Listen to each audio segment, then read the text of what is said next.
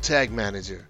Google Tag Manager is yet another platform that Google's made available completely free that you can quickly add to your website so that you can add code on the fly. Now, if you're not a techie person and you're not the one developing or building your own website, what this essentially means is that you can add code at any time to your site just by pasting it into Google Tag Manager.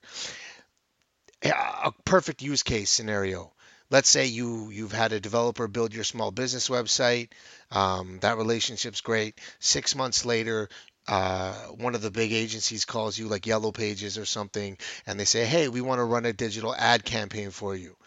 Okay, it's great. You work out the price, you work out the contract, everything's good to go. They're going to run some banner ads for you, but they say, hey, we need you to add a tracking pixel to your website so that we can measure conversions and actually know which ads click through and then led to a sale or whatever your objective is or whatever you're counting as a conversion for that campaign. What this enables you to do is to quickly add that pixel to your site. A pixel is a cookie without having to go into your site and actually update code. Therefore, it could probably save you hundreds of dollars because most web developers charge by the hour, and even adding a simple piece of code to your site is going to cost you at least an hour. So, how to get this implemented? If you're the one developing your website and you're on a platform like WordPress, there's tons of plugins that allow you to set up a Google Tag Manager account or a Google Tag Manager ID, I should say.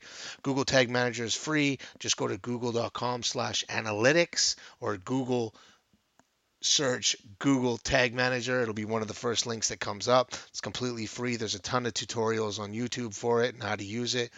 It's just another thing that Google's made that makes life that much easier.